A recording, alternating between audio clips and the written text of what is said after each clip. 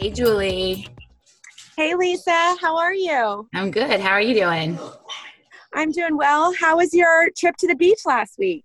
It was good. Where the weather was a little bit, actually, what I would say is the weather was very runner friendly, not beach friendly. So it was kind of overcast and cool and a little bit rainy, but it made for really nice running weather. It was a good reminder that the heat and humidity really affects us, and that once that goes away, we feel we can really like feel our fitness and feel the difference between the heat and the humidity and some cooler temperatures. So it was really nice. And I know a lot of the runners we coach were saying that, oh, my running felt really good these couple of days. So it was a good opportunity to see, and it was flat. So it was really nice. I have one quick funny story from the beach. One of my kids, Ari, and I got for the summer inflatable stand-up paddle boards, because we really just figured we'd need something this summer to bring with us to do some activity. So we brought them to the beach, and we took them to a little boat launch near where we were staying. And we get there and we pump up the one downside to inflatable stand-up paddle boards is that you have to inflate them. And you can use a car inflator, but it takes longer than hand pumping. But the hand pumping is, obviously a lot of work. So we pump them up and get them all ready. And I ask Ari, I say, can you go back to the car and get me my paddle? And she looks in the car. She said, there's no paddle there. And it turned out I had forgotten my paddle back home here, not at the beach. So we had these, they're pumped up and we're ready to go. And I'm thinking, okay, do I just let her go and I just wait here? Do I get on my board and try to paddle with my arms, which would be exhausting, obviously? What do I do? And I noticed that we were, the boat launch where we are has racks for kayaks where people store their kayaks. And there was nobody there. It was a kind of crummy weather day and nobody was there. And I noticed there were some people had left some oars with their kayaks. And I thought, do you think they'd mind if I borrowed it for the hour we're out on the water? And there are cameras there. So I'm looking at the cameras going, I know they're seeing I'm going to grab this oar if somebody wanted to find out. And I'm feeling really guilty. And I'm promising myself when I come back, I'm going to leave in a little plastic baggie some cash for the person. And I wanted to leave I did in the end. I wanted to leave a note that said I rented your paddle or your oar for an hour. I wanted to leave you a little tip or a little cash or rental money, but I didn't have paper and pen. So literally I left a little baggie of money in this person's kayak with their oar. They're going to get back to their kayak. And so I took the kayak oar, which is different than a paddle board or paddle.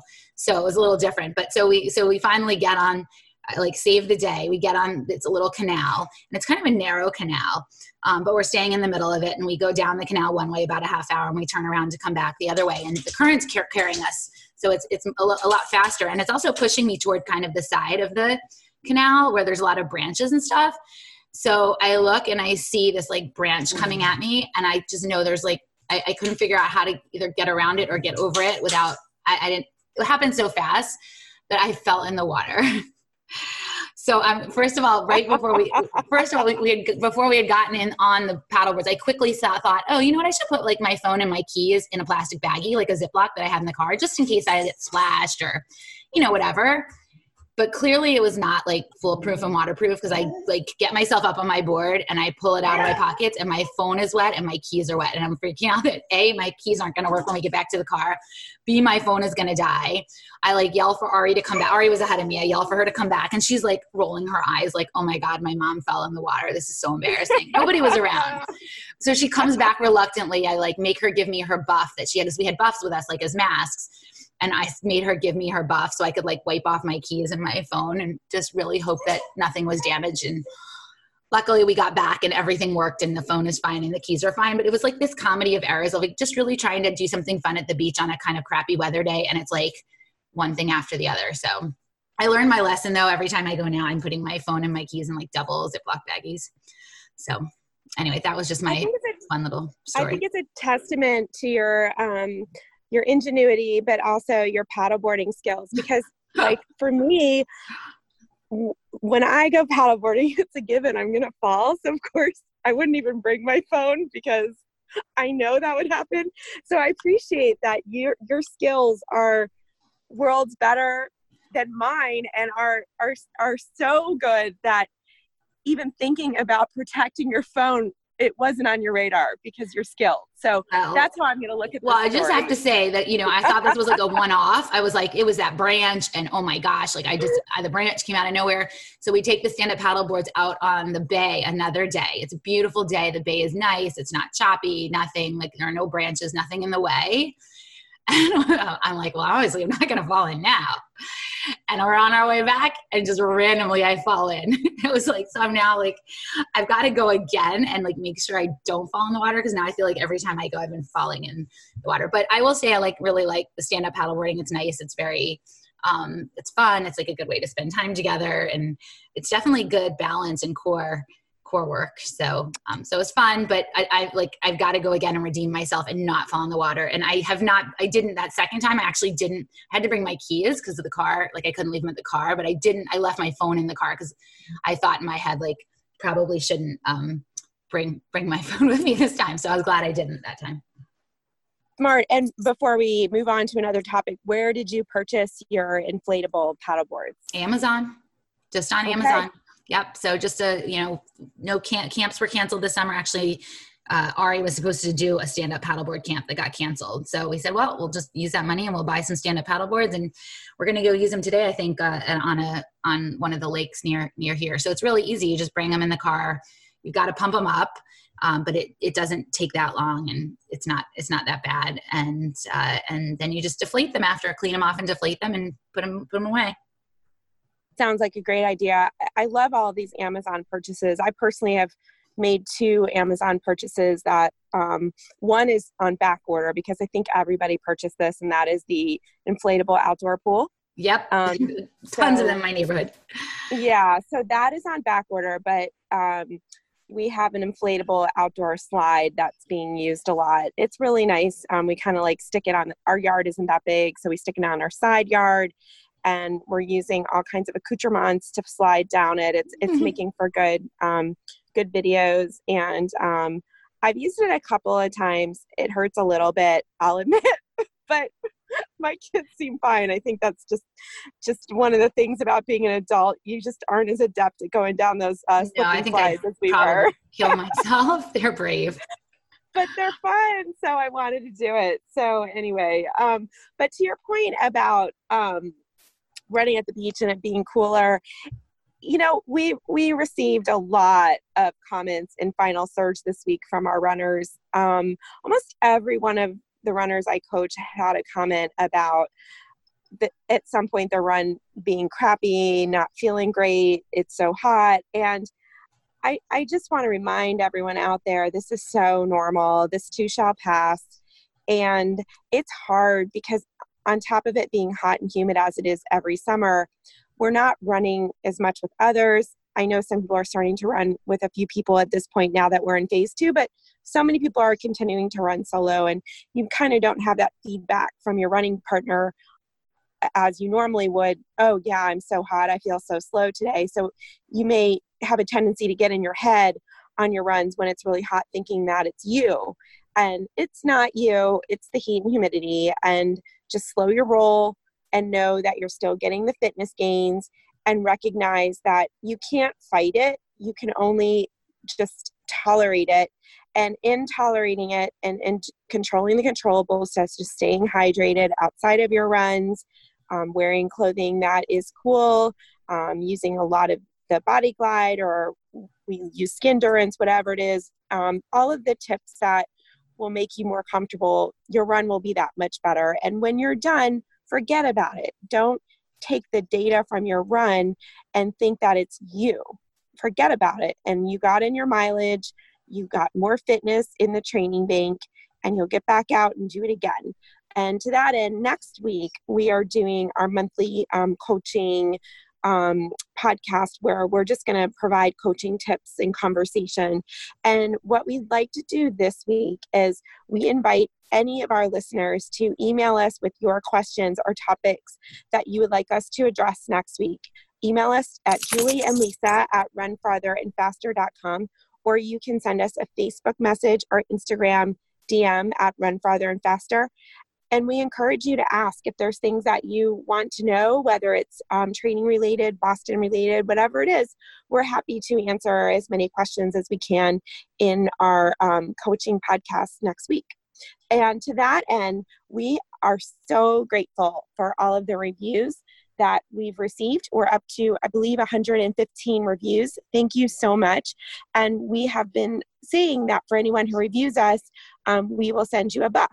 We have 12 buffs left. We'd love to get 12 more reviews. So if anyone hasn't done so and you'd like to leave us a review, please do so. And then you need to email us with your mailing address, because we won't know you left a review unless you email us with your mailing address, and we will send you a buff. Once we run out of buffs, we're going to order some more from our friend Cindy at API Source. And at that point, we would be happy to sell them. We know there's a lot of people that really need some more. We are so happy to do that. So leave us some reviews so we can get rid of them, and we'll order some more, and then we will be sending those out to anyone who would like one. Yeah, and for the people who have already received them, because we've been sending them out as people have been submitting reviews.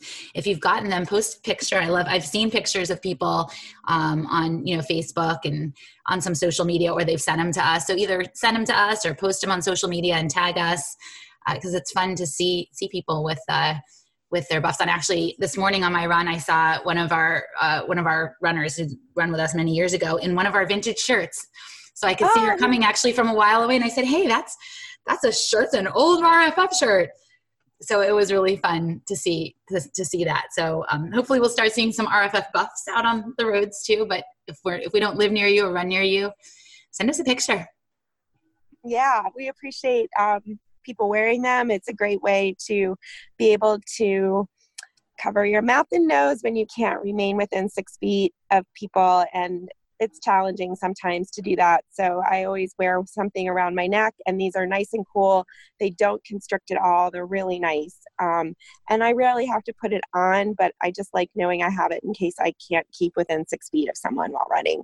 Outside of 6 feet, I mean. Yes, outside of 6 feet. Yeah. Sorry. Up next, we have a terrific guest. We are really excited to talk with Carrie Allen. Carrie is a local runner who has accomplished some tremendous things. She ran for Duke University briefly and then took a hiatus from running and came back and talks about her journey to qualifying for the Olympic trials this past year in 2020. And while some people may listen initially to Carrie and think, well, she's so fast, and feel that they can't relate to her story, oh my gosh, her story is so relatable. She had a goal on her radar for 5 years, and she had a series of injuries, a series of setbacks, which she'll talk about, but she kept her eye on the goal and never wavered. And the reason we wanted to have her on the podcast today is for that very reason. We know that there are so many runners out there that have big goals, and sometimes those goals take a while, and sometimes you have to detour from those goals for different reasons, but that doesn't mean you can't achieve those goals, and that doesn't mean that you shouldn't continue to dream big. So we think she just embodies that, and we were so thrilled when she agreed to come on the podcast. She runs for Georgetown Running Company, a local competitive team, and she can be seen in a lot of the local races. And we've never met her personally, but we really hope we get to do so after this quarantine is over, because she's just a tremendous role model to so many runners in the DC area. Yeah, and she has a full-time job and juggles everything else that a lot of us do, and she multitasks. She works her training into her commute, and she's not somebody who gets to focus all her time and dedicate all her time to training and running. So I think she's very relatable too. Yeah. So Lisa, I hope you have a great week. You too.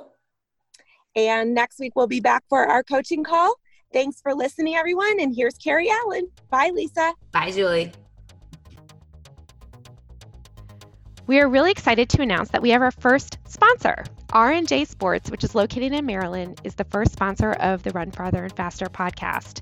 Even though R&J Sports is a locally owned running store, they do ship nationwide and have a website from which you can order, rnjsports.com. If you go onto the website and purchase something over $100, just put in the code RFF Features, FEETURES, and they'll throw in a free pair of Feature socks with your purchase. You can also call the store at 301-881-0021, and over the phone, they'll provide some terrific guidance on which shoes are right for your foot. While it's not the same as a in-person fitting, for many of us, we can't do that yet. So this is a great option. In fact, one of our runners in China recently contacted the store, and they provided her with some great advice, and she was able to get a replacement pair of shoes that's working for her very well. So again, call R&J Sports at 301-881-0021. Let them know that you're with the Run Farther and Faster podcast. And if you make a purchase of over $100, they'll throw in a free pair of socks, or you can go on their website. Thanks so much, R&J, for sponsoring our podcast. Carrie Allen, welcome to the Run Farther and Faster podcast. Thanks so much for joining us today. Thank you for having me. Well, we wanted to have you on, Carrie, because we've been following you from afar while we live in the same area, in the DC area. We've actually never met you in person, and we hope we get to sometime. But you really have an incredible story of overcoming a series of injuries throughout your running career at almost every stage.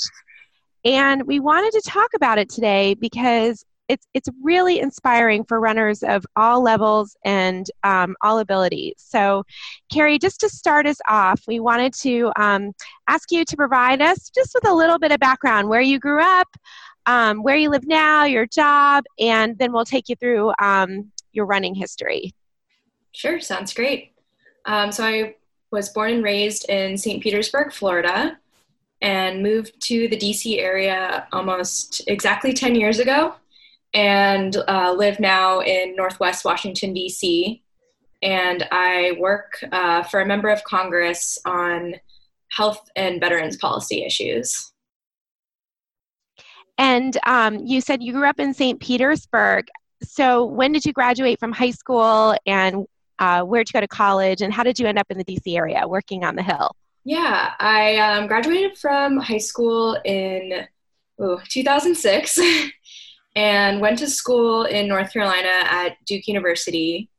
And then I studied public policy in college, and so, had an interest in policy and politics, and one summer did an internship for a senator from my home state, and just really loved the experience and fell in love with it and was like, this is what I want to do when I graduate. So that's what brought me to DC. First of all, I was giving you a thumbs up because I went to Duke for law school. So. Oh, yay. Wow. And actually that's when I started running, was when I was at Duke. That's actually my first running was there. So I didn't start running until I was a little bit later in life, which doesn't feel later now. But had you run in high school or when you were at Duke in college? Yeah, so I started running in middle school. I'd always played sports growing up. Mostly soccer was the main one throughout the years. And in middle school, I really wanted to do a sport at my middle school, and there were only 3. There was basketball, volleyball, and track. And I was probably under 4'6" at the time. So basketball and volleyball both seemed like they wouldn't be well suited to my strengths. So I gave track and field a try, and ended up having some talent, and so ran all through high school, and then wanted to run in college, and went to Duke, intending to run for the cross country and track programs there. And unfortunately, late high school, early college, really had a lot of injury struggles, and ultimately left the team and competitive running after a year. So I ran for a year at Duke my freshman year. So tell us a little bit about that experience. So you were at the top of your game in high school, and then at some point you started experiencing injuries. Did you see a pattern with your injuries at that age and into college? Do you think that there was something that caused them in particular? Yeah, I think now that I have hindsight and have learned a lot more about the sport and about your physical development, and specifically, young women, girls' physical development. I think I have a better idea of what was going on than I necessarily did at the time. So I would say, like, in high school, my best years of running were my freshman, sophomore year, and I was totally healthy. But I was definitely late to hit puberty, and I think, like, my injuries kind of coincided with the start of puberty and all of the associated physical changes with your body. And so a lot of my injuries tended to be, lower back, hips, IT band. So I think it was probably, stuff just changing and shifting around, and probably needed to take that into account. And I just, didn't really understand that was happening. And, this was a little bit before the internet had as much information as it does related to running and development. So I think, we kind of treated the individual injuries without realizing that it might be related to how my body was changing. So I feel like I have more understanding of it now than I did back then.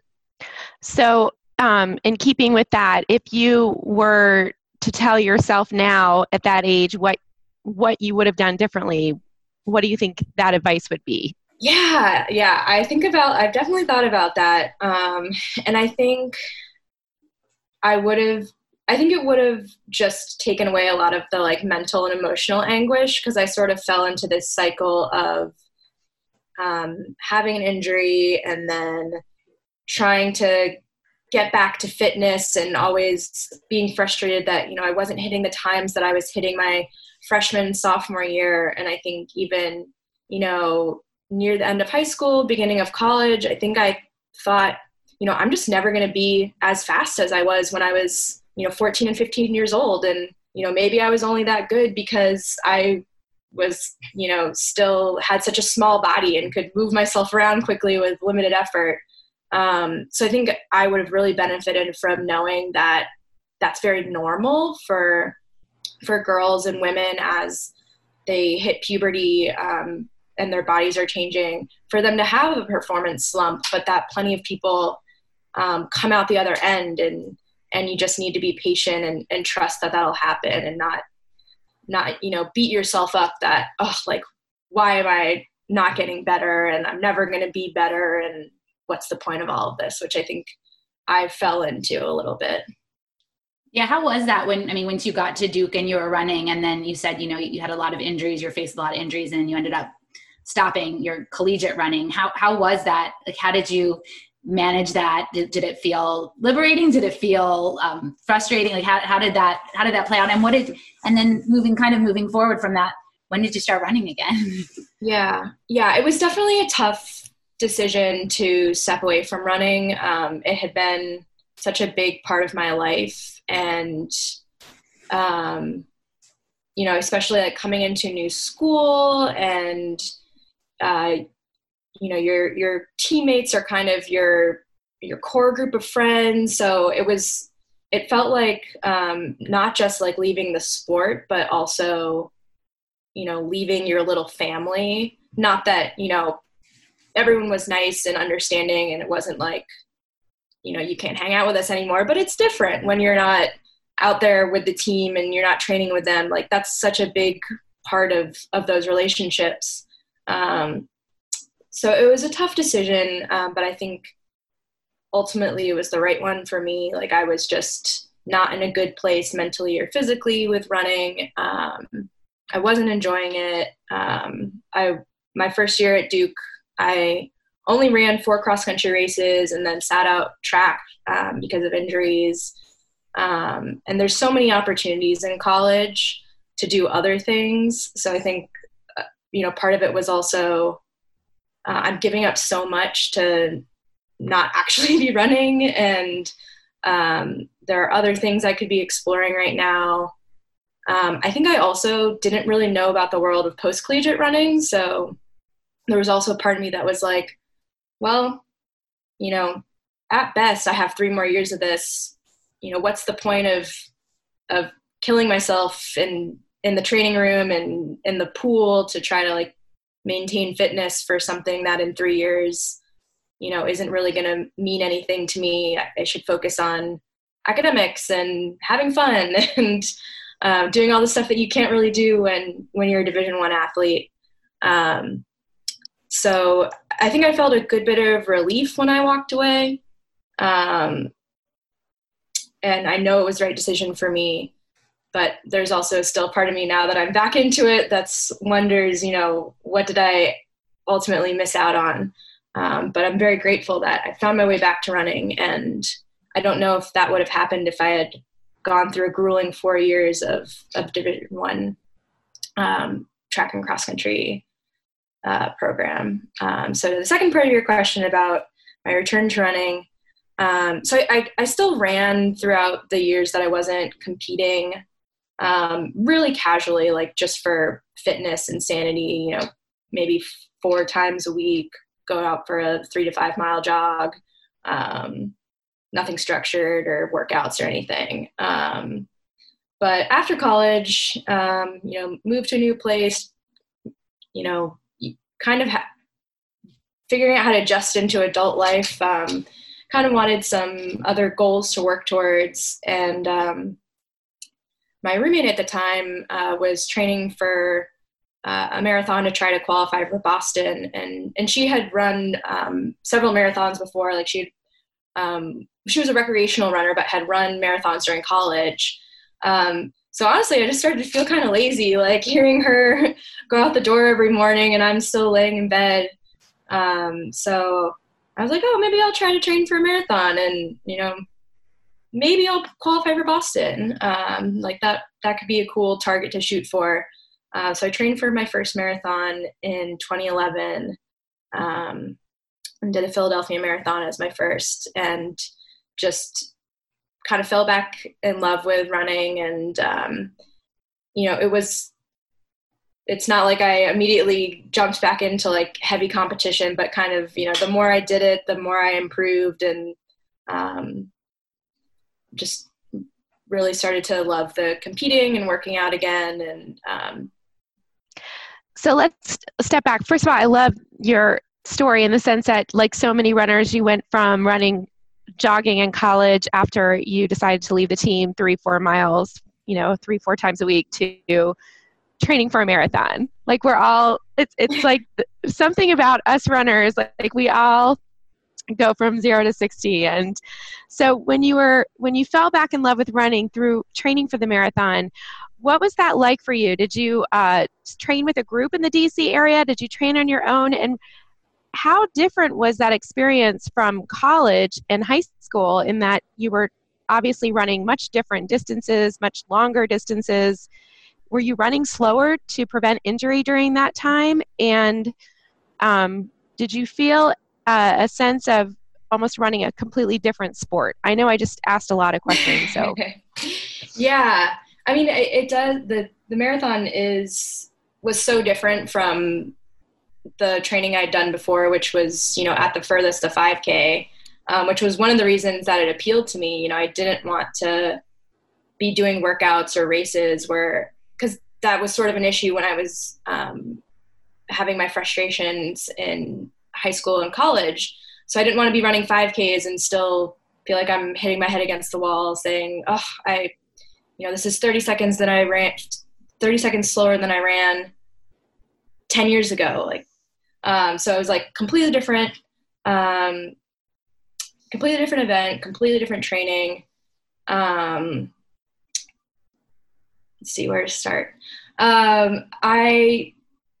So when I first trained for the marathon, I just used like an online training program and asked my roommate Allison like a ton of questions, like how do you long run? How do you, what do you eat? What do you stop and stretch? Like what? I had so many questions for her. So she was a great source of information on just how to do like the most basic marathon training things. And we would do some runs together, and I dabbled with some of the like store-based groups for long runs, but was like mostly training on my own for my first few marathons. And then so my first marathon, I ran like a 3:13, I think was my time. And then one of the women who was one of the group run leaders at Pacers running store was like, oh, that's like really good first marathon. Like maybe you should talk to a coach. Maybe you should look into a team. So that's when I was like, oh, maybe I, there's something to this. And started being a little more proactive about trying to find training partners or people to run with, and just realizing that it's way more fun to do long runs with friends and people to chat with. So I ended up finding my way after my second marathon to the Georgetown Running Club, GRC, and have been training with them since 2013. And for those who don't know, GRC it's a competitive running group for higher level runners. So generally the people you run with, I would assume, are aiming for sub 3 OTQ qualifiers. Is that correct? Yeah, that's the range for sure for the women's marathon side. And so when I started, I was one of the younger ones on the team, and again, just like able to learn so much from their experiences and their training. And it was just way more fun to have friends to go through those experiences with. Did it ever feel, you said you went to the marathon to sort of get a fresh start from comparing your old self to the new runner you had become as a result of becoming a marathoner. When you joined GRC and suddenly you found yourself back into sort of a more competitive environment with time-specific goals, did there ever come a point where you wondered if that was the right path for you, or did you feel comfortable with that right away? I am somewhat pleasantly surprised that I haven't fallen back into like that comparison trap. I think some of it's just maturity and life experience, and I'm much more content just to be able to go through the process. And maybe it's also having sort of lost running once before. I definitely have goals and want to reach them, but I also get a lot of happiness just from the process of pursuing them and, putting in the work. And that's something that I'm really happy that that's where I've landed. At what point did you start getting in your head the goal of qualifying for the Olympic trials? When did that start? I mean, you great, obviously, hugely impressive first marathon time, and I'm assuming you started cutting your times down once you started training with the group. But when did you start thinking about qualifying for the Olympics? Yeah, my second marathon, I ran a 2:56. And so I think that was the first time that I was like, maybe. Like it felt very, very lofty, like a very long-term goal, and something that I was definitely not convinced that was ever going to happen. But I think people have also talked about how, once there's like BQ, there's sub 3, and then after that, like the next like landmark goal is the OTQ. So I think that was probably part of it, even if there was maybe not much of me that believed that was a reasonable thing to shoot for, which I should have thought it was I should have thought it was more reasonable than I did. So what did you do at that point? What did you do? How did you change your training? Like once you thought, okay, maybe I can do this, how did you pursue that goal? Yeah. I didn't change a ton. I would say over the years, and I'd have to count, but I think like ballpark, I've gone through about 8 marathon training cycles.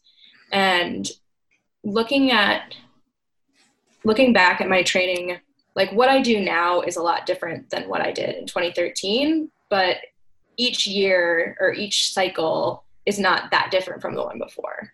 Micro changes along the way. Yeah. So, turn the volume up a little bit, try a couple different types of workouts, add in certain strength stuff, but never all at once. It's kind of been like little tweaks here and there, which despite the fact that I've had some injury troubles, I think that has helped me progress and also for it to not feel overwhelming or like something that I can't tackle. So you're at the goal of achieving an OTQ. It sounds like it kind of popped into your head around 2013. Is that right? Yes. Yeah. And it actually took you, not to spoiler alert, it took you about 5 years to achieve that goal. Yes. So talk to us about what happened between 2013 and 2018. And then of course we want to hear about what happened the day you achieved the goal. But I think that your story is really compelling because it didn't happen overnight. And Mm-hmm. while many listening may say, well, she's so much faster than I am, the story you're sharing would resonate with any runner. Mm-hmm. So share some details on those Sure. 5 years and sort of what you went through physically and mentally. Yeah. So I definitely have a complicated relationship with the marathon, or a complicated history. So I'd say like my first few marathons went really well. And then I think when you're trying to, achieve your potential in an event like the marathon, there's just so much that can go wrong, both in training and on race day. And I've had struggles on sort of both sides of that equation. I've had a couple serious or long-term injuries. The two worst have been plantar fasciitis in each foot. So I was out for I think almost 9 months with it in one foot. And then actually the earlier in the year, before I qualified for the trials, I was out for, I think 3 or 4 months with plantar fasciitis in the other foot. So I've had some interrupted years due to injuries. But then I've also had years where I've had really good training cycles, and I, get to race day, feel confident, like I'm going to crush it. And then something goes wrong. I, have had bad weather that I didn't react well to. I have dropped out of a marathon because I had a horrible blood blister on the bottom of my foot at mile 16 that I've, never experienced a blister there again. And it was just on that one day. That's what happened. Stomach issues, nothing wild, just the normal stuff that can pop up during a marathon, but I feel like I've had my share of it.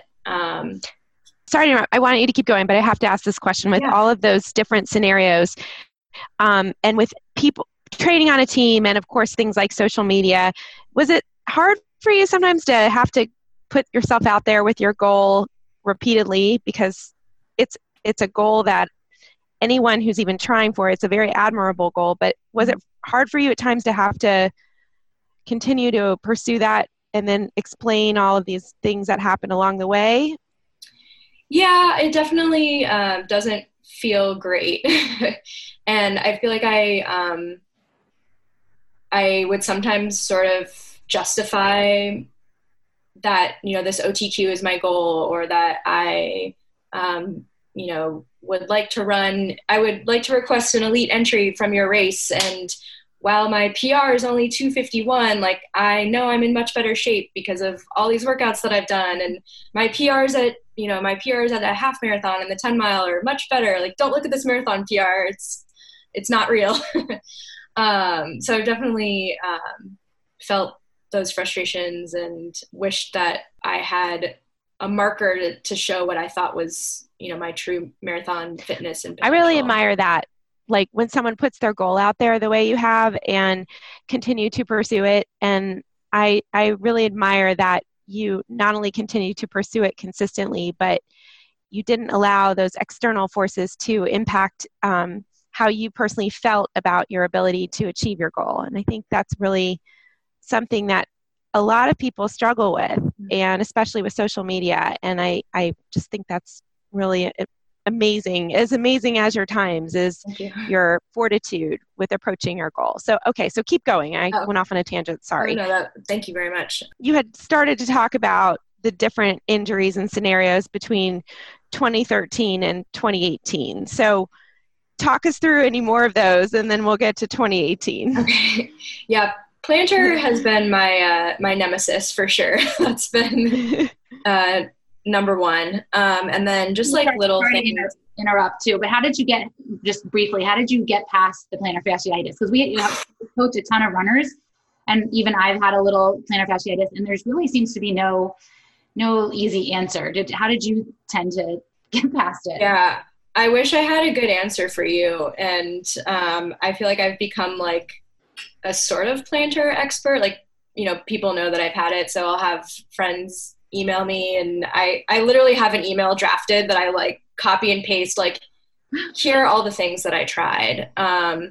It's an injury that's not well understood, which is kind of crazy considering how common it is. And I can't say that I particularly understand it. I have tried so many different things. So like when people ask me, I just like send, here's what I tried. Here's like if I felt like it worked. So, I work with a really good PT. I feel like that's like the number one suggestion, because there's probably some underlying, weakness or imbalance that was what actually caused the plantar. So, making sure that you're structurally sound. And who's your PT?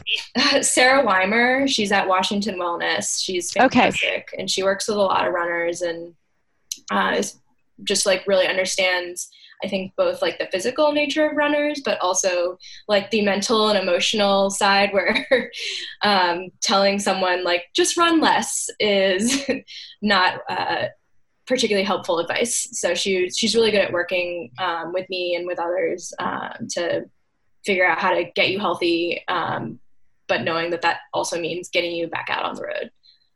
So I've worked with her for years and years. Yeah, plantar, sometimes I think it just has a mind of its own and will heal when it feels like it. So I never know if like what I've tried actually fixed it, or if it just happened to be at the same time that the plantar decided to behave itself. But yeah, strengthening your calves, your feet, working on balance. I have like one of those red spiky balls that I roll my foot on a lot. What else have I done? I've tried like the sock and the boot. I don't know about those. Taping actually worked well for me the second time.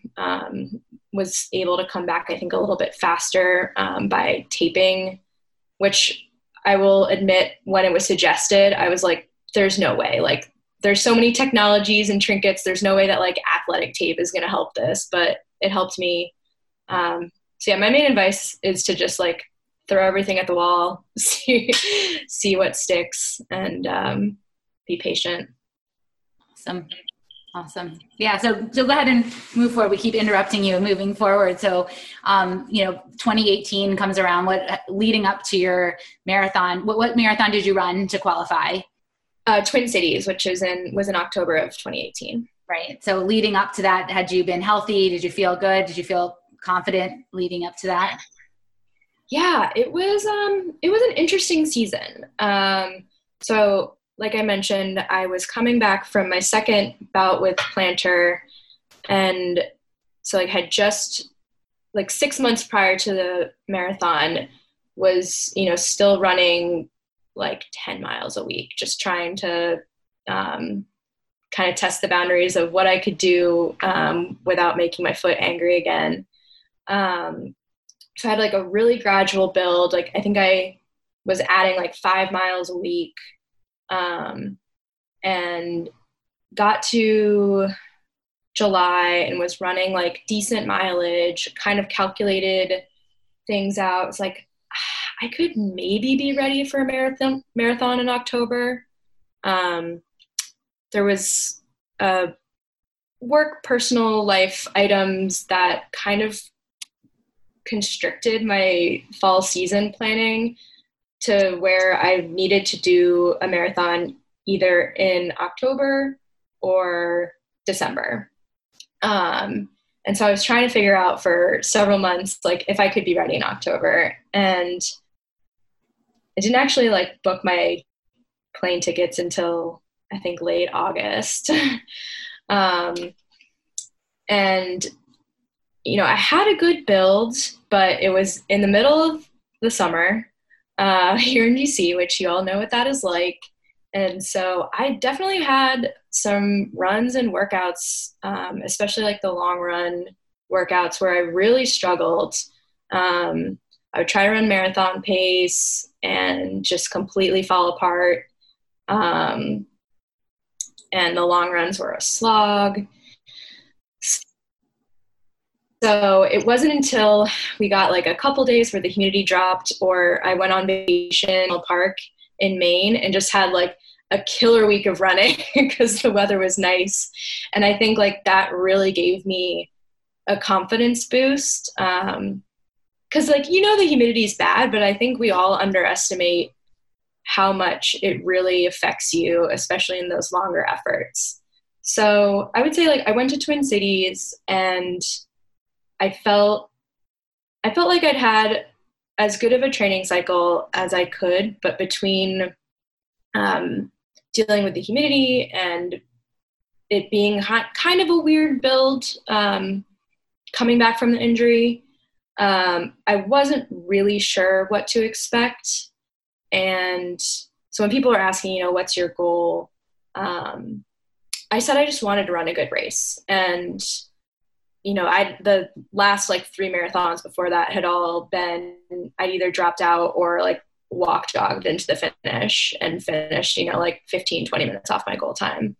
So I just wanted to like feel good about the race when I crossed the finish line. And, you know, I thought that if I had a good race, I would run sub 2:45, but I was telling people this and I truly believed it. Like if I ran a good race and I ran a 2:40, you know, I'd walk away with that being a win for the day, and ended up like exceeding my expectations a lot that day. What was your PR before you went into Twin Cities?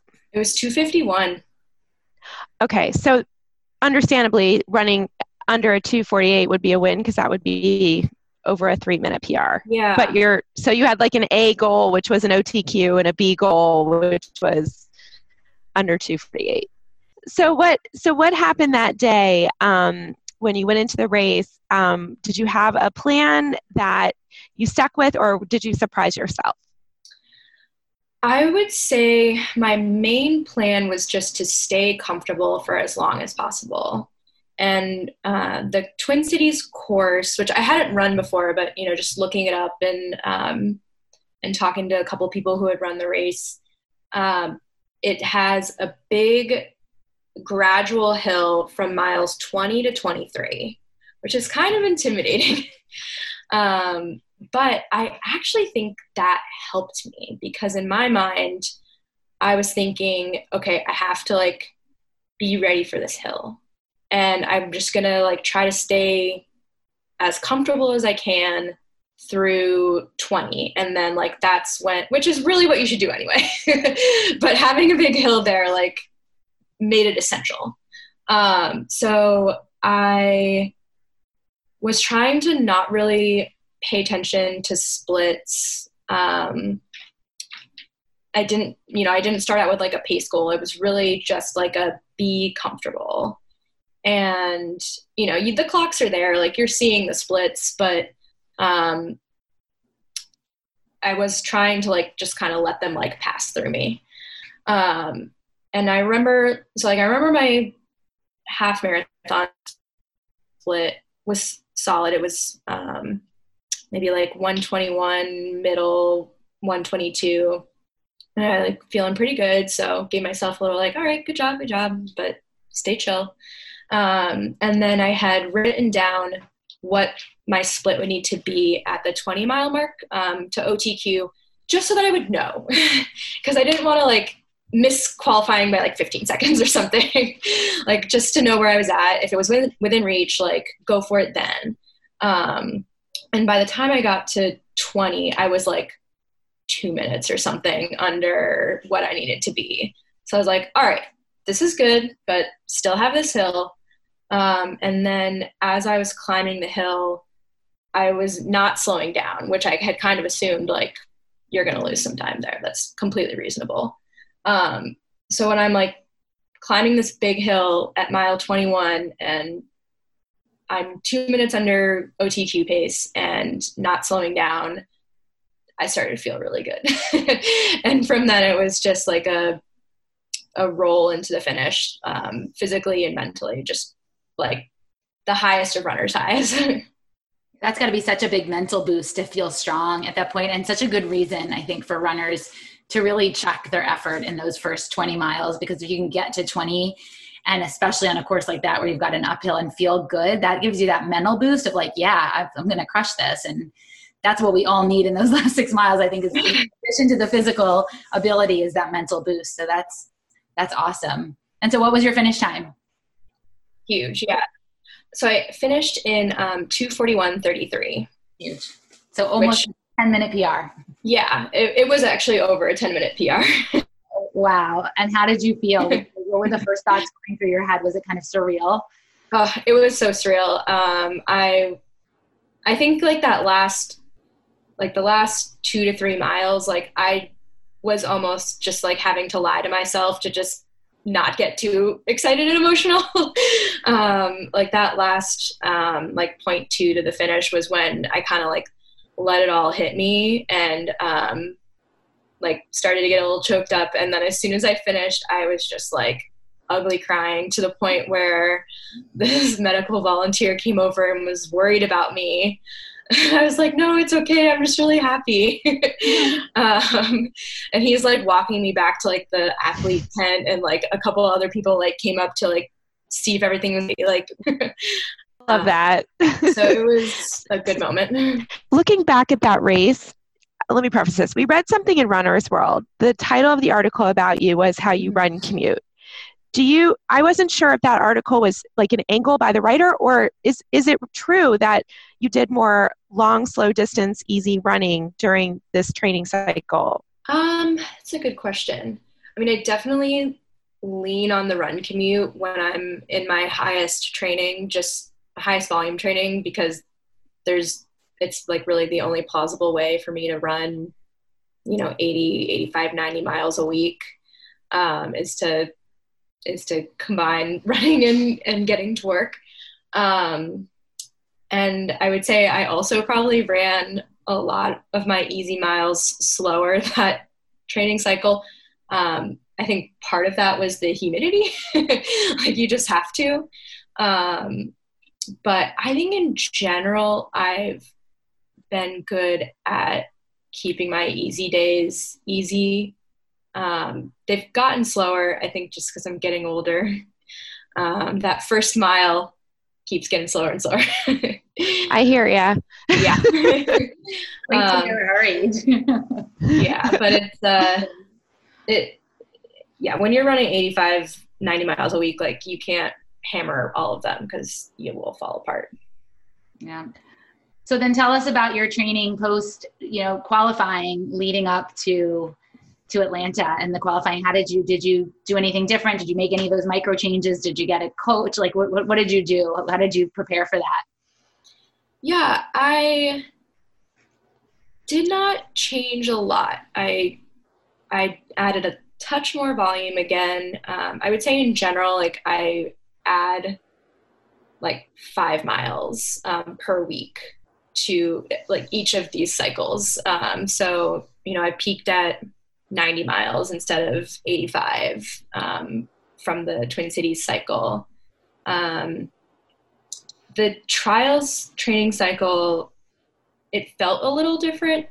I think because it was such a singular event and there's so much excitement around it. And, you had literally hundreds of the fastest marathoners in the country, like training for this one event at the same time. So it was really cool to like, I'm on Strava, so like track other people's training just out of interest. I think I did more training by myself than I usually would, between like travel for the holidays. And if you're not training for the Olympic trials, like there's no reason for you to be doing that sort of training at that time.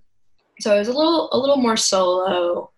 But like workout wise, I think I did maybe like a little bit more marathon pace in my long runs and a little bit more of the like the medium hard long runs, like the steady state type stuff that I did in the past. But I'd say those were like the little tweaks that I made this cycle. And did you go down to Atlanta to practice on that course because it was unusually grueling? I did not make it out for a course run. I knew that I wanted to take a week of vacation to focus on running and thought about going to Atlanta for that, but ended up going to Tallahassee, Florida, which was an awesome place to train. If anyone's ever looking for a wintertime training escape, definitely. Why Tallahassee? Why Tallahassee? Yeah, I was looking for somewhere that was going to be reasonably warm in the winter, or just guaranteed to not be like covered in snow and ice, and so that I knew I'd be able to get my runs in. I wanted somewhere that was hilly because of the course in Atlanta, and I didn't want to go to altitude because I just don't really have experience at altitude and didn't know how that would affect me. And then being from Florida, like I was able to stop by my parents' place for a couple days before and then drive up to Tallahassee. It was like a 5 or 6 hour drive, so not close, but close-ish. Got it. So did you feel ready for the trials? And tell us what that was like.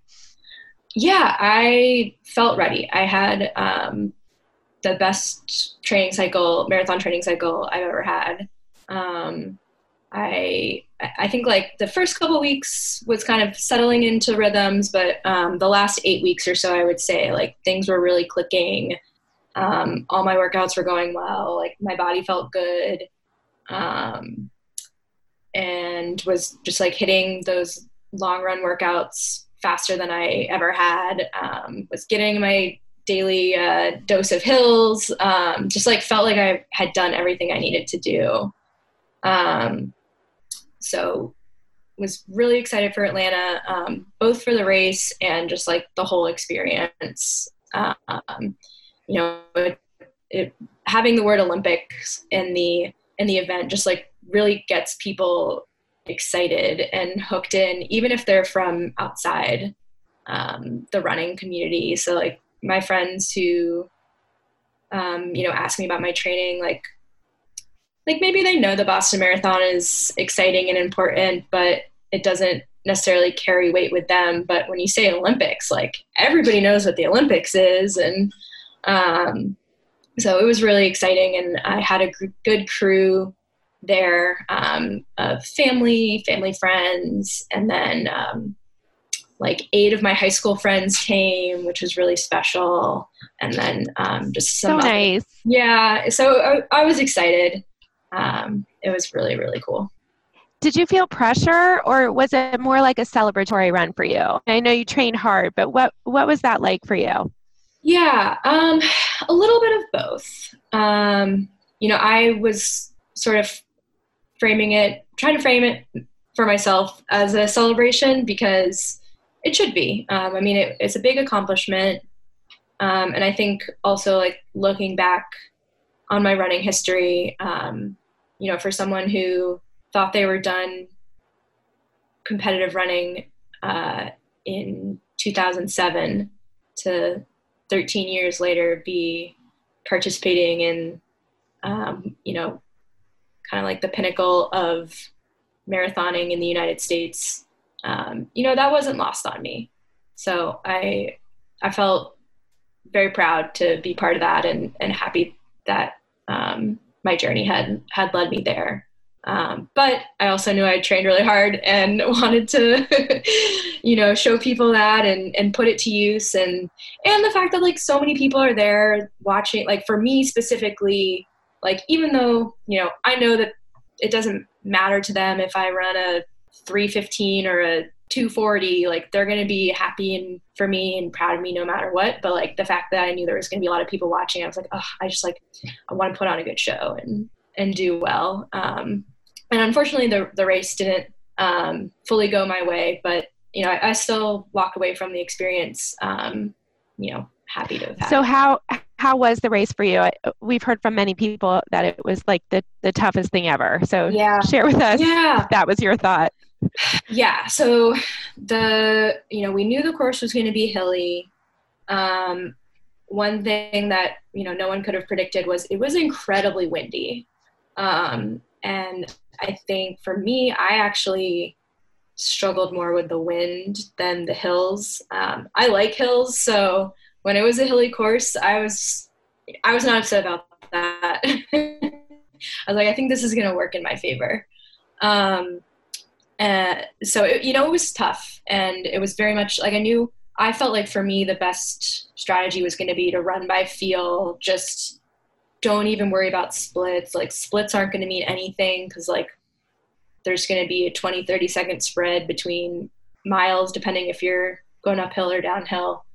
But so I tried really hard to stay comfortable, stay relaxed, but I think that was also hard to do with the excitement, and the fans were insane, and the just like having so many women around. Like I think it can be hard to pace when and to just like solely listen to your body when there's just like this flow of people, and you might get just kind of caught up in it all. And I think a lot of people positive split that race, both because of the course and the excitement and the conditions. So my race,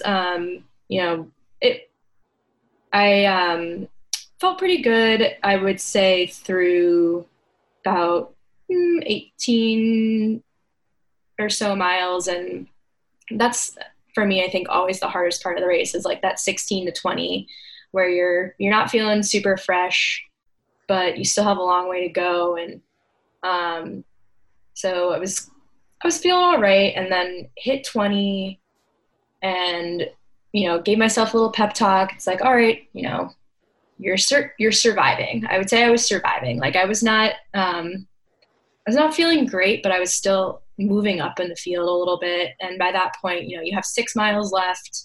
How many times have you run 6 miles over the last however many months? Like I kind of gave myself a little like, all right, we got this. Like, let's, it's going to be tough, but like, let's bring this in.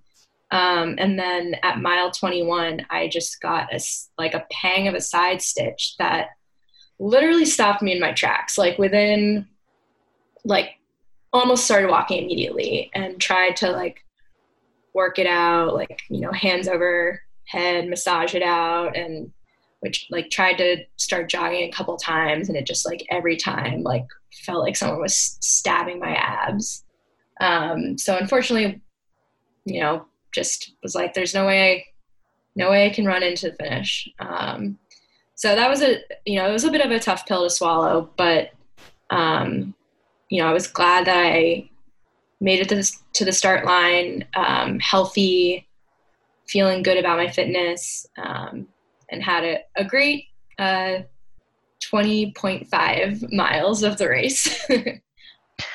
Yeah. And I think there's anyone listening, everyone's had that experience where you've had some type of DNF when something happens that's completely out of your control. So you controlled the controllable was you made a decision to not finish the 8-mile loop. There were like, and it's my understanding the last loop was different. It was like a lollipop or something where you went through the finish. Yeah, the last loop had a little extra, like 2.2, I think. Extremely impressive, and while certainly unfortunate that you weren't able to finish, it really sounds like that would have been an impossible task where you would have just been walking just to say you finished. Yeah, and it was cold enough that it was not fun. After, 5 to 10 minutes of walking, like I was starting to shiver. And yeah. Since then, life has completely changed. So you've had time to absorb that, and now it's been 4 months, almost 3.5 months since the trials. How are you doing now, and what are your thoughts moving forward during this time? Yeah, it's crazy to think that the trials were 2 weeks before everything shut down. It feels like a completely different world. So I took some downtime. I actually got pretty sick 2 days after the race, so my body forced me to take some downtime, and then started doing a little bit of easy running again, and had I was sort of looking forward to maybe I can get in shape for some late spring races before that all went away. Yeah, so I would say my approach to this time has been to kind of listen to just kind of do what I want to do.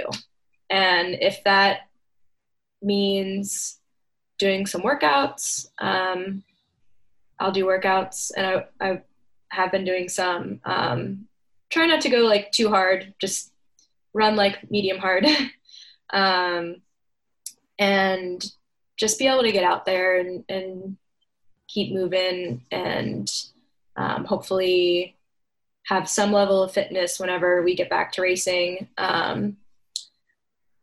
depending on how things go, maybe try some time trials at shorter distances. I think I like doing shorter distance work in the summer anyway, since it's much more manageable with the conditions. Maybe try to do some 5K stuff, just to mix it up, and good to work those different types of muscles and systems.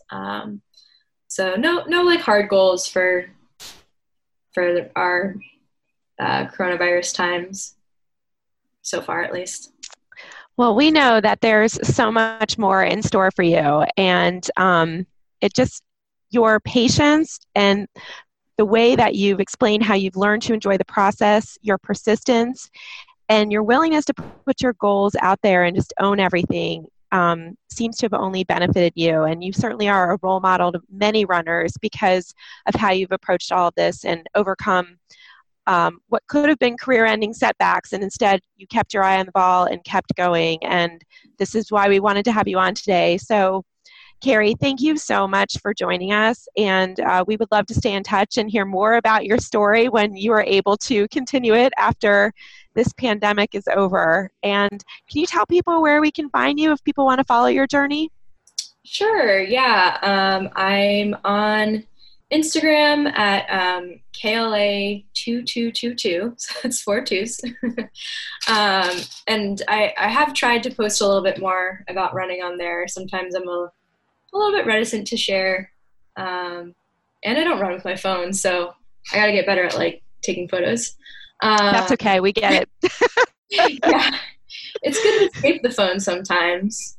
I post the most on Strava, so if folks are on Strava, I'm happy to share my training. I like looking at other people's training, so it's just under my name.